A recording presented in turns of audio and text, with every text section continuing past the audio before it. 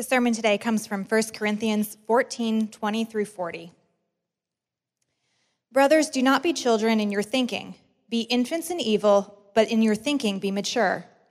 In the law it is written, by people of strange tongues and by the lips of foreigners will I speak to this people, and even then they will not listen to me, says the Lord. Thus tongues are a sign not for believers, but for unbelievers, while prophecy is a sign not for unbelievers, but for believers. If therefore the whole church comes together and all speak in tongues, and outsiders or unbelievers enter, will they not say that you are out of your minds? But if all prophesy and an unbeliever enters, he is convicted by all, he is called to account by all. The secrets of his heart are disclosed, and so, falling on his face, he will worship God and declare that God is really among you. What then, brothers? When you come together, each has one hymn, a lesson, a revelation, a tongue, or an interpretation. Let all be done for building up. If any speak in tongue, let there only be 2 or 3 at most, and each in turn, and let someone interpret. But if there is no one to interpret, let each of them keep silent in church and speak to himself and to God. Let 2 or 3 prophets speak, and let others weigh in what is said. If a revelation is made to another sitting there, let the first be silent. For you can all prophesy one by one, so that all may learn and all be encouraged, and the spirits of the prophets are subject to prophets. For God is not a God of confusion, but of peace. As in all the churches of the saints, the women should keep silent in churches, for they are not permitted to speak, but should be in submission, as the law also says. If there is anything they desire to learn, let them ask their husbands at home, for it is shameful for a woman to speak in church. Or was it from you that the word of God came? Or are you the only ones it has reached? If anyone thinks that he is a prophet or spiritual, he should acknowledge that the things I am writing to you are a command of the Lord. If anyone does not recognize this, he is not recognized. So my brothers, earnestly desire to prophesy, and do not forbid speaking in tongues. But all things should be done decently and in order. Years ago, I took on the task of redoing the master bathroom in our home. And it was a project that took, I guess all do-it-yourself projects end up this way, but it took twice as long as I planned. But I remember the demolition of the existing bathroom. I took it down to the studs. And the demolition was quick. In fact, it took maybe a day or 2. I mean, you're just sledgehammer, you're ripping stuff out. And pretty quickly, the bathroom was down to nothing but studs. It was awesome. The rebuilding, the sheetrock, special sheetrock for, bathrooms, the tiling, the tub, even realigning some of the plumbing, all of that took a long time. The tear down, quick. The building back up, took a long time. There's a home in our neighborhood that I think it was this past fall, maybe even last spring, was just torn apart and destroyed by a fire. But the house still, fire destroyed it, but the walls were still up and it couldn't be repaired. It had to be torn down. And I remember when they tore it down and brought in big dumpsters, and that house was brought to the ground, put in dumpsters and removed in a matter of a day or 2. And all that left was just dirt. They're just starting to rebuild that house. The rebuilding of that house is going to take months and months and months. Tear down is a lot easier, and it's a lot quicker than building up. And that's true in the church. Think about it. How much easier is it to gossip about someone than to encourage someone? I mean, how easy is gossip? Or how easy is it to speak negative about someone or about what somebody's doing wrong rather than what someone's doing right? Or how easy is it to be critical than to be positive and encouraging? Right? We understand that's the native default of a sinful human heart, is to tear down, not build up. And it's that kind of scenario that Paul is speaking into here in chapter 14 in the church in Corinth. is the phrase, and we see it in verse 26, let all things be done for building up. In fact, the word building there is used, it's the word for a house. Literally, it means to build something up. That phrase appears over and over in this chapter, even the first 19 verses. And Paul is speaking here about the church being built up, not torn down, but being built up specifically in the context of worship, of a worship service when God's people gather for worship. He's answering the question, what kind of worship builds the church up, builds people up, rather than tearing people down? So what kind of worship does that? First, we're going to see here worship that welcomes others. Now, chapter 14, first 19 verses, Paul introduces this spiritual gift of speaking in tongues that in the Corinthian church had gotten out of control. It had gotten out of control. Many believe this was the gift, going back to chapter 12, this is the gift that was like the prominent gift in the church. If you wanted to be spiritual and you wanted to be somebody, you spoke in tongues, right? It had become that kind of thing in the Corinthian church. And the first 19 verses describe what was happening. And that is that people were speaking in tongues and there was no interpretation. So it was unintelligible speech, unintelligible language in the corporate worship service that Paul's making the argument wasn't building anyone up. In fact, it was doing just the opposite. And when we get to verse 20 in chapter 14, we learn why this was such a serious problem in the church. Look at verse 21. In the law, it is written, by people of strange tongues and by the lips of foreigners will I speak to this people, and even then they will not listen to me, says the Lord. Now that's a quote from Isaiah 28, describing a time where God's people were sent into exile in Assyria because they were rebelling against the Lord and they wouldn't listen to the Lord, even through the prophet Isaiah. So he sent them to Assyria where they were hearing unintelligible speech, a foreign language. They didn't understand this language. And so God's people in judgment were in a place where the language was unintelligible. Now he goes on. Look at verse 22. Thus, or therefore, tongues are a sign not for believers, but for unbelievers, while prophecy is a sign not for unbelievers, but for believers. What's Paul mean there? Well, for unbelieving Jews that were hearing Paul, the prophecy from Isaiah was a sign. But for unbelieving Gentiles who were hearing Paul, this phenomenon of tongue speaking was a sign. Now, why is he connecting this back to Isaiah and God's people in exile?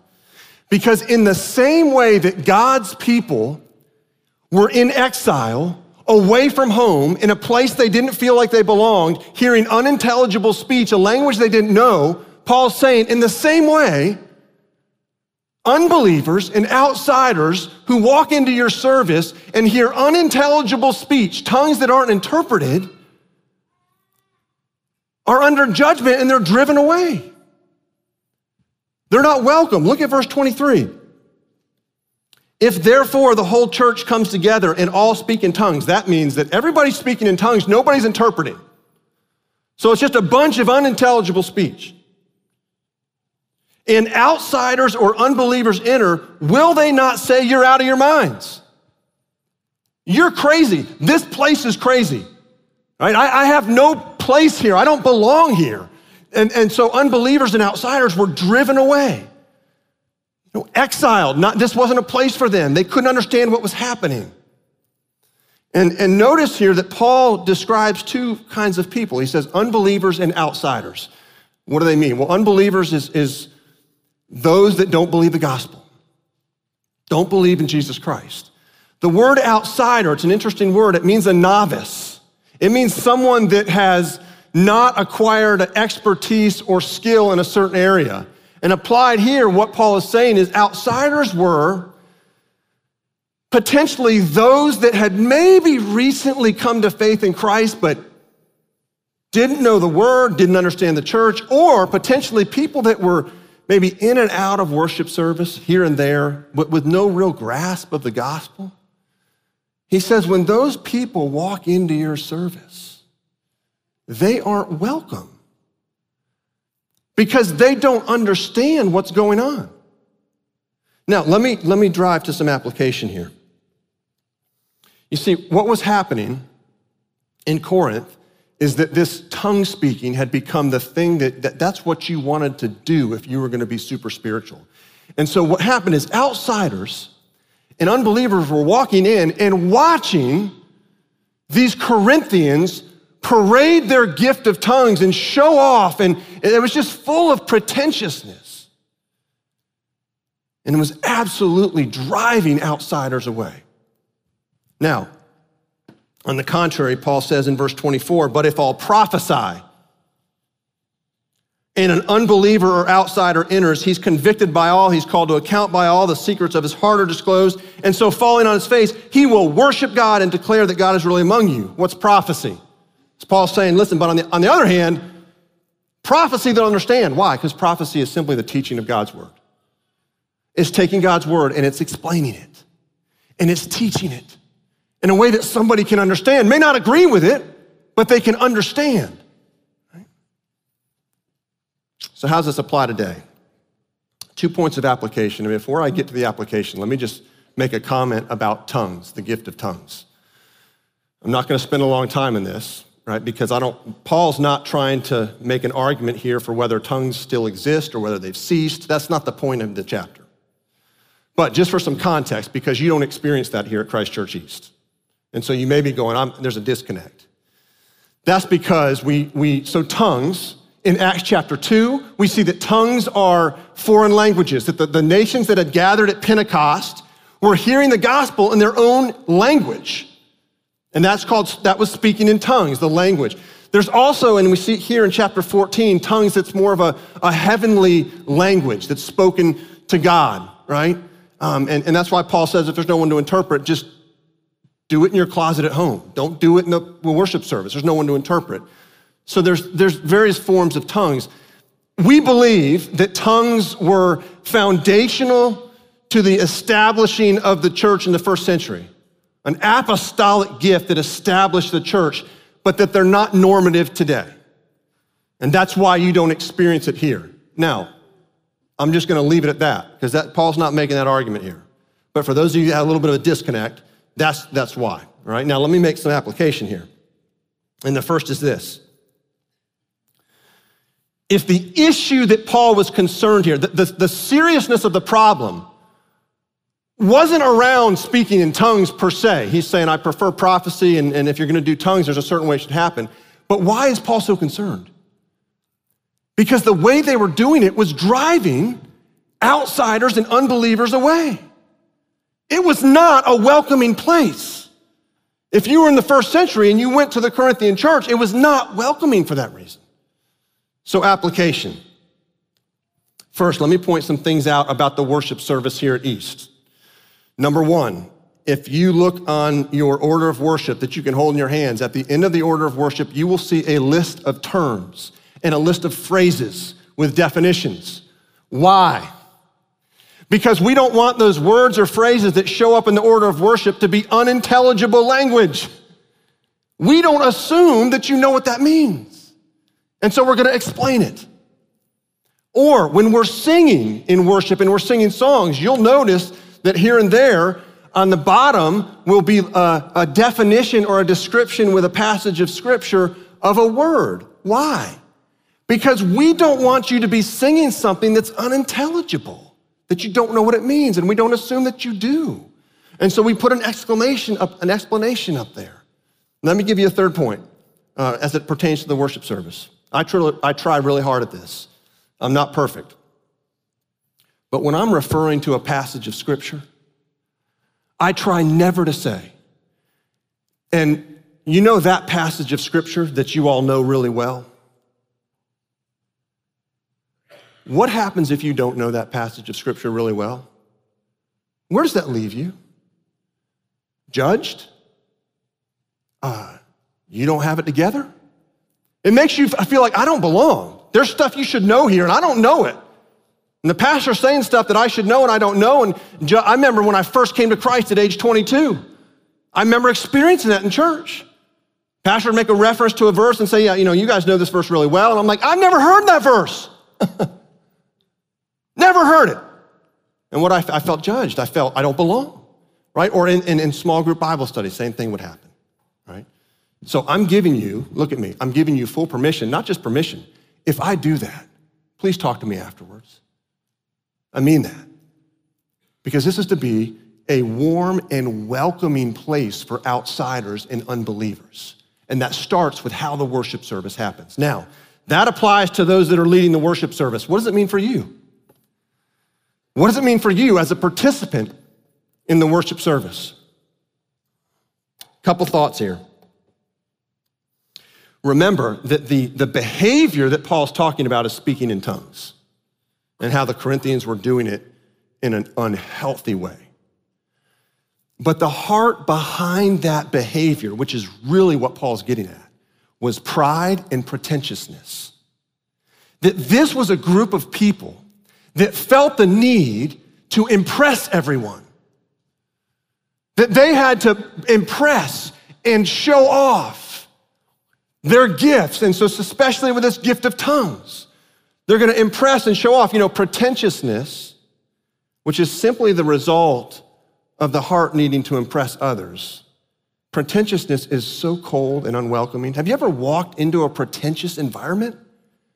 And have you ever wanted to walk right out? It is not warm. It's not welcoming at all. And so, yeah, there's the tongue speaking going on here in the Corinthian church, but the heart problem was pride and pretentiousness. The need to impress, the need to show. We have a greeting time here in the worship service at East. And that greeting time is intended to make this a warm and welcoming place for newcomers. But if that greeting time is not used well, it actually does just the opposite. And what do I mean by not used well? That if when we go to the greeting time, all you do is go to a friend and talk to a friend and don't find somebody you don't know, guess what happens? Can you imagine if, and I hope, if you're a newcomer, I hope this didn't happen this morning. If so, we repent, please forgive us. We're not perfect. But if you're a newcomer and you come to church and the greeting time happens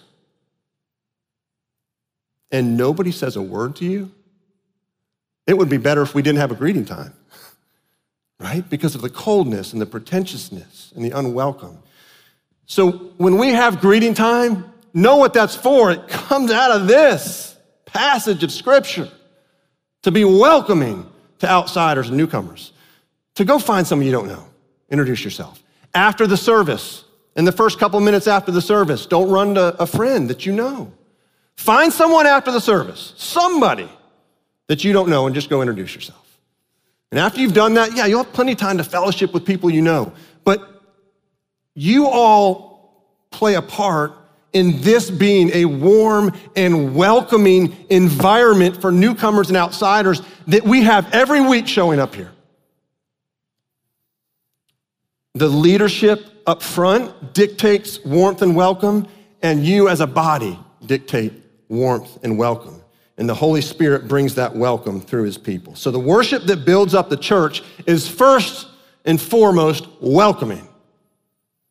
Second, worship that builds up the church puts others first. Now, Paul's going to address this attribute of worship through two situations in Corinth. Right? First, look at verse 26. He says, when you come together for corporate worship and various people participate, notice he says one has a hymn, one a lesson, one a revelation, one a tongue, one an interpretation. He says, make sure it's done in a way that builds up the body. Now, what's the way that builds up the body rather than tearing down? Look at verse 27. Let there be only two or at most three, and each in turn, and let someone interpret.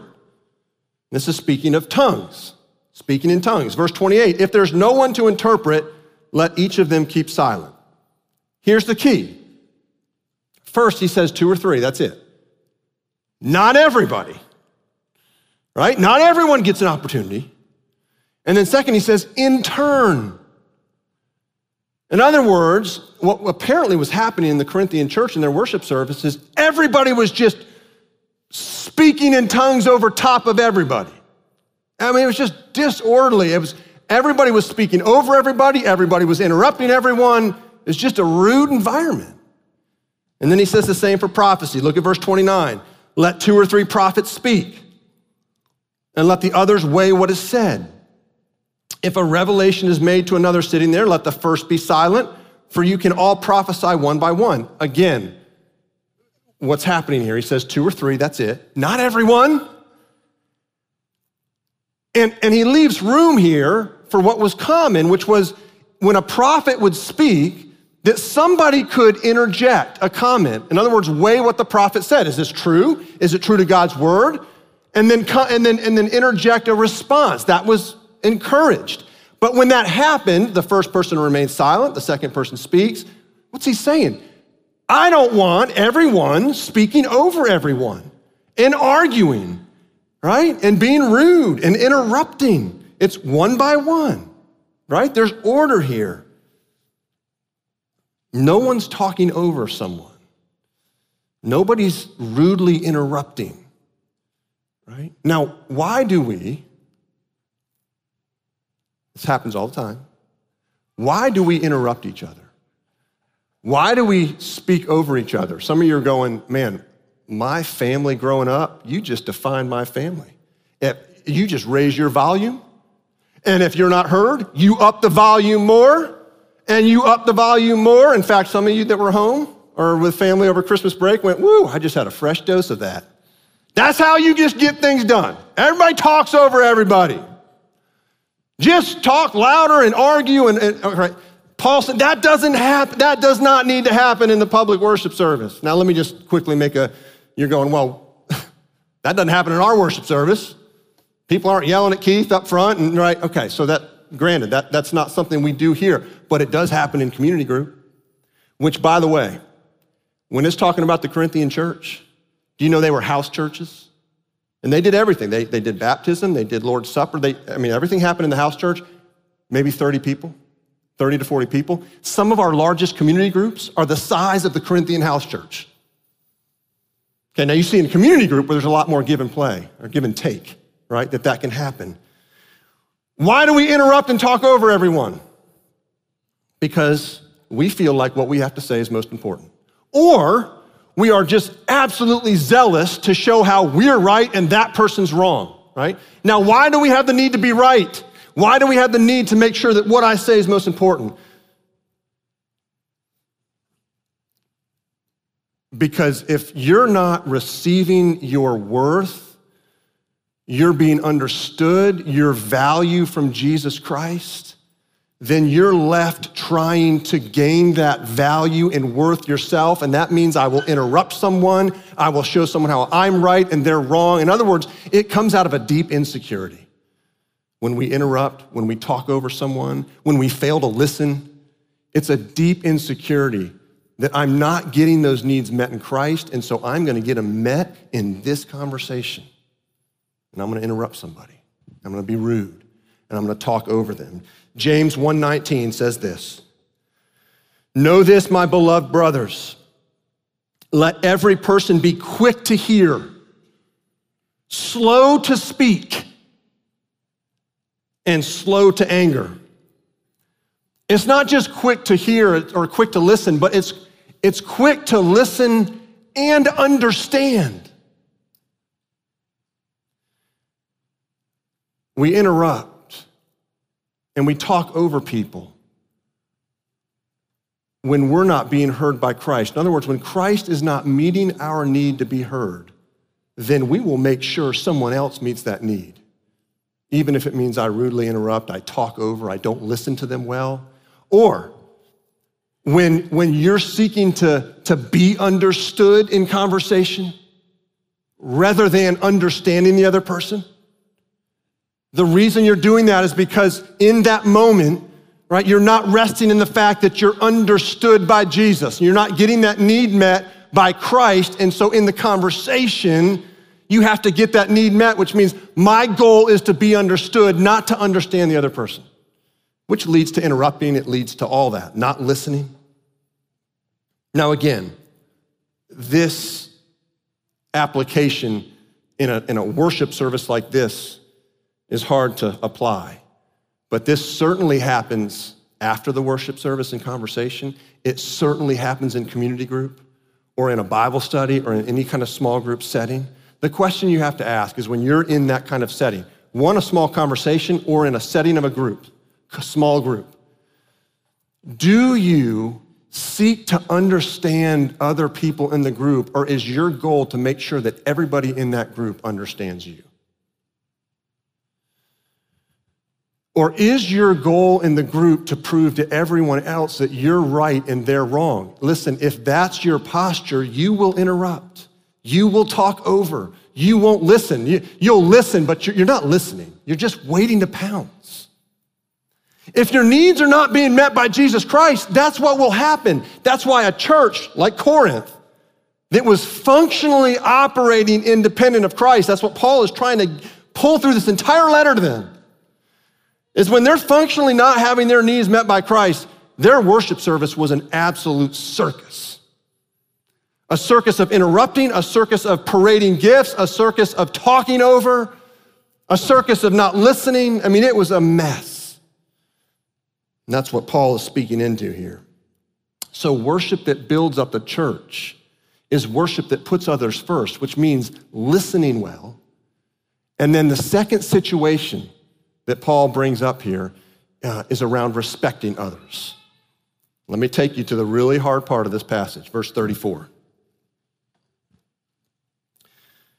The women should keep silent in the churches. If there's anything they desire to learn, let them ask their husbands at home, for it is shameful for a woman to speak in church. Now, before, ladies, you get up and walk out, you speak into what's happening here. A couple chapters earlier, in chapter 11, verse 5, Paul says, every wife or woman who prays or prophesies in the worship service. Paul's not contradicting himself 3 chapters later. No, what's happening here is coming on the heels of how they handled prophecy, which was when a prophet stood up and taught the word of God, that there was an opportunity for people to respond, to interject, right? To weigh what was said. Is this truth? Is it not? To ask questions for clarity, to make sure that this prophet was speaking truth. Now, apparently what was happening in the Corinthian church is that when a husband stood up to teach, that his wife would respond in a way that was trying to show him up. Asking a question that was shaming him, or making a comment that was geared at saying, no, you're wrong. In other words, public shaming. And Paul's saying basically, it is shameful to shame your husband in public worship. It'd be like if my wife stood up and said, Keith, that is just rotten. That's wrong. Lord willing, that never happens. But essentially that's what was happening. And Paul says, no, listen, don't bring your family feud into church. Don't bring your marital feud into church.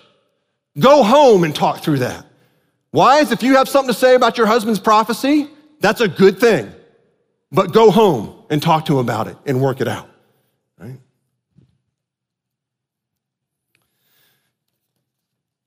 So let me give some application here.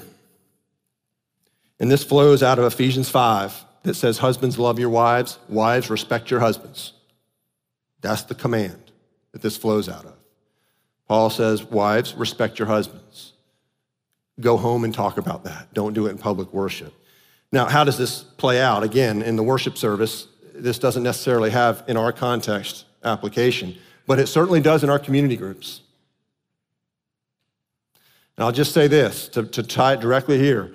You know, a husband says something in a community group, and you as the wife maybe don't completely agree, and you've come off a week where you've had some conflict, and you've been kind of hurt by him, and you see your opportunity to kind of dig it in a little bit, and so you respond in community group with, well, honey, ... whatever. And it's just disrespectful. And what's happening there is your community group is watching the family feud, watching the marital feud happen in front of everyone. Paul's saying, don't do that. Don't do that. Just wait, exercise some self-control, go home and talk it through. Right? That's what was happening here. Hopefully that's helpful, gives you some context of what Paul is speaking about here.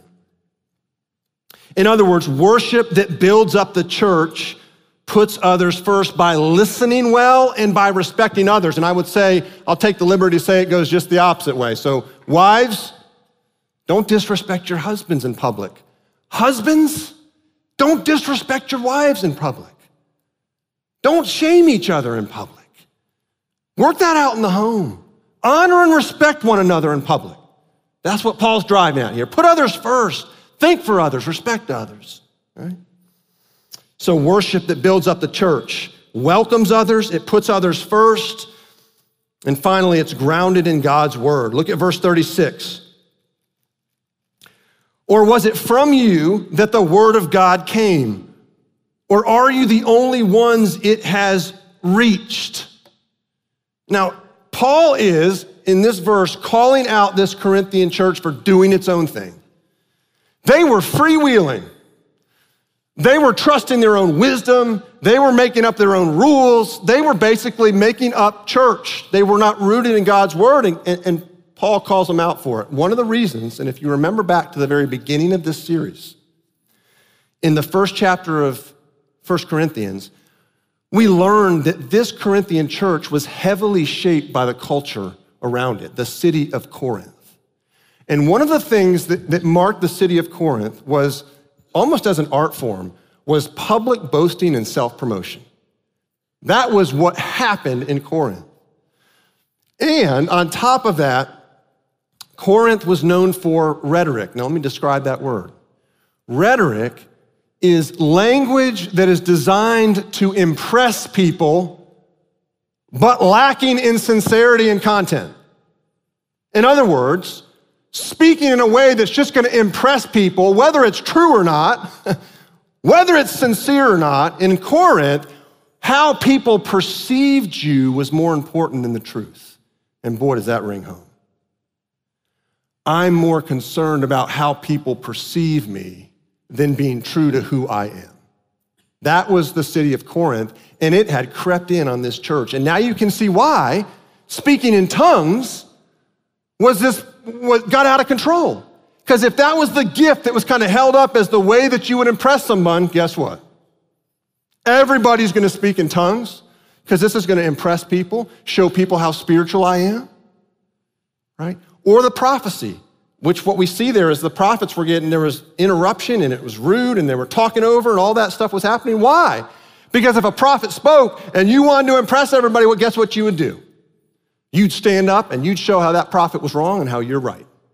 You can see how all this stuff was happening in the Corinthian church. And it was all grounded in, or boiling down to the fact they weren't grounded in God's word.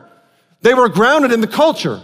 In other words, the culture of the city of Corinth was shaping this church more than the word of God was shaping the church. And now we're into a place that's real, and a temptation and a real danger. When the culture, or when cultural relevance shapes the worship of the church more than the word of God. Incredibly dangerous. And let me just take you back to verses 22 to 25 to talk about relevance. What made worship in the Corinthian church relevant to outsiders and unbelievers? Paul says in verses 22 to 25, not showiness, which is what they were doing with tongue speaking. Not showiness, not impressiveness, not flashiness. No, Paul says authentic, which I would say means no pretension. I would say this way, authentic means unpretentious ordinariness. That's a mouthful. Authenticness just means unpretentious ordinariness, not show, not impress, all this stuff. Paul says, would you just teach the word of God? Yes, teach it in a way that's understandable. But let the word of God do its power. Let the word of God change hearts, as we see in verse 25, when these outsiders and these unbelievers fall on their face. Why? Because the word of God, spoken and preached, changed them. Now, worship that builds up the church is worship that's rooted in the word of God. Why? Look at verse 37. If anyone thinks that he is a prophet or spiritual, he should acknowledge that the things I am writing to you are a command of the Lord. What's Paul saying there? The church is not built up by prophets that do their own thing or reinvent the wheel or try to make it, super relevant because the word of God is just archaic and outdated and it doesn't really have a whole lot to say in our culture today. It's a different time. Those kind of arguments. Paul's saying, listen, people are changed by the word and by the Spirit. People and their hearts are changed by the word of God and the Spirit of God. At age 22, when I was not a believer, I was an unbeliever, my conversion was marked by the word of God and the Spirit of God. And a lot of you have that same kind of story, that your heart has been changed. When you've come to know Christ, it's become, sure, prophets have spoken from up front like this or one-on-one and across from a cup of coffee, but it's the word of God and it's the Spirit of God. And Paul's saying that's what changes people. Corinthian church, be rooted in God's word. Worship that is rooted in God's word will bring about change. Then Paul concludes in verse 40. But all things should be done decently and in order. That's kind of the summary of his whole chapter. In a church that had gone wild, it's crazy. There was no order. People were being hurt. Outsiders and unbelievers were being driven away. People inside were being hurt. People are talking over each other. Nobody's listening. All the stuff we've talked about. Paul says things should be done decently and in order. Do you know that order is just an outworking of love? Order is an outworking of love. Worship that welcomes others is orderly and loving. Worship that puts others first is orderly and welcoming. Worship that is rooted in God's word and therefore rooted in the word Jesus Christ is orderly and loving. I want you to think about an orchestra. Think about an orchestra that doesn't have a conductor. I know I've mentioned this several times now, but imagine an orchestra where there's no conductor and every person that's playing an instrument is left to answer the question to themselves, what should I play? What should I practice? You can imagine just the nightmare scenario that is. Or if the brass section of the orchestra says, we're gonna play this musical piece, the string section says, we're gonna play this musical piece, and what's the result? A bunch of noise and no melody, right? An orchestra needs a conductor. Listen to this, by submitting to the authority of a conductor, individual musicians attain musical expression they could never realize individually, or even as a collection of freewheeling players. If worship is going to build up the church, then worship needs a conductor, worship needs a king, and that king is Jesus. Jesus is king, regardless of whether we agree or not, he is king. But there's a difference between Jesus functioning as king in your heart or Jesus functioning as king in the heart of a church. When Jesus Christ is functioning as king in the heart of a church, the need to impress others, which leads to pretentiousness and cold and unwelcoming environments, disappears. Because when Jesus is your king, you don't need to impress others. All the affirmation that you need comes from Jesus Christ. And now you're free to welcome others with authenticity, When Jesus is functioning as king, you don't have to interrupt and rudely talk over and not listen just so you can prove you're right and they're wrong. That need to be understood is met in Christ. And so with that need met, now you're able to listen well and listen long to really try to understand someone without having to be understood, because you're understood by Jesus and that's enough, right? When Jesus is functioning as king, the novel attempts to make the gospel relevant disappear. The gospel is relevant because the gospel tells the story of your heart. And if you're an outsider and an unbeliever here, I say that the gospel tells the story of your heart. If you will listen to it, if you will read it, if you will take it in, you will see that, wow, this gospel of Jesus Christ answers my questions about who I am and about this broken world. It doesn't need to be made relevant. It is relevant. And when Jesus and his word function as king, worship builds the church up. New people come to know Christ. The family grows, all to the glory of God. Let's pray.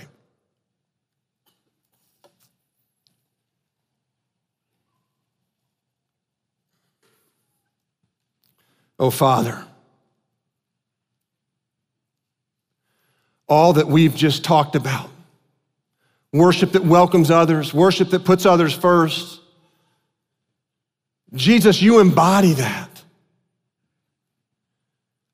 Because you welcomed us when we were broken, rebellious sinners, operating independent of you, trying to live our lives and figure this thing out on our own. You opened your arms and welcomed us. Scriptures say that while we were yet sinners, Jesus, you died for us and opened the way into the kingdom of heaven. And Jesus, we read of you in Philippians 2 that you became obedient even to death on a cross to love us well. Oh, Father, would you make us a people who are warm, who are welcoming, who listen well, who respect one another, because we are a people who are responding to you, King Jesus, and having all of our needs met by you. Oh, Father, as we continue to worship, would you melt our hearts, and as we prepare for the Lord's Supper, which is the ultimate meal of welcome from you, Father, would you prepare our hearts for it? And would you remind us of the grace that we have in Jesus? We pray this all in Christ's name. Amen.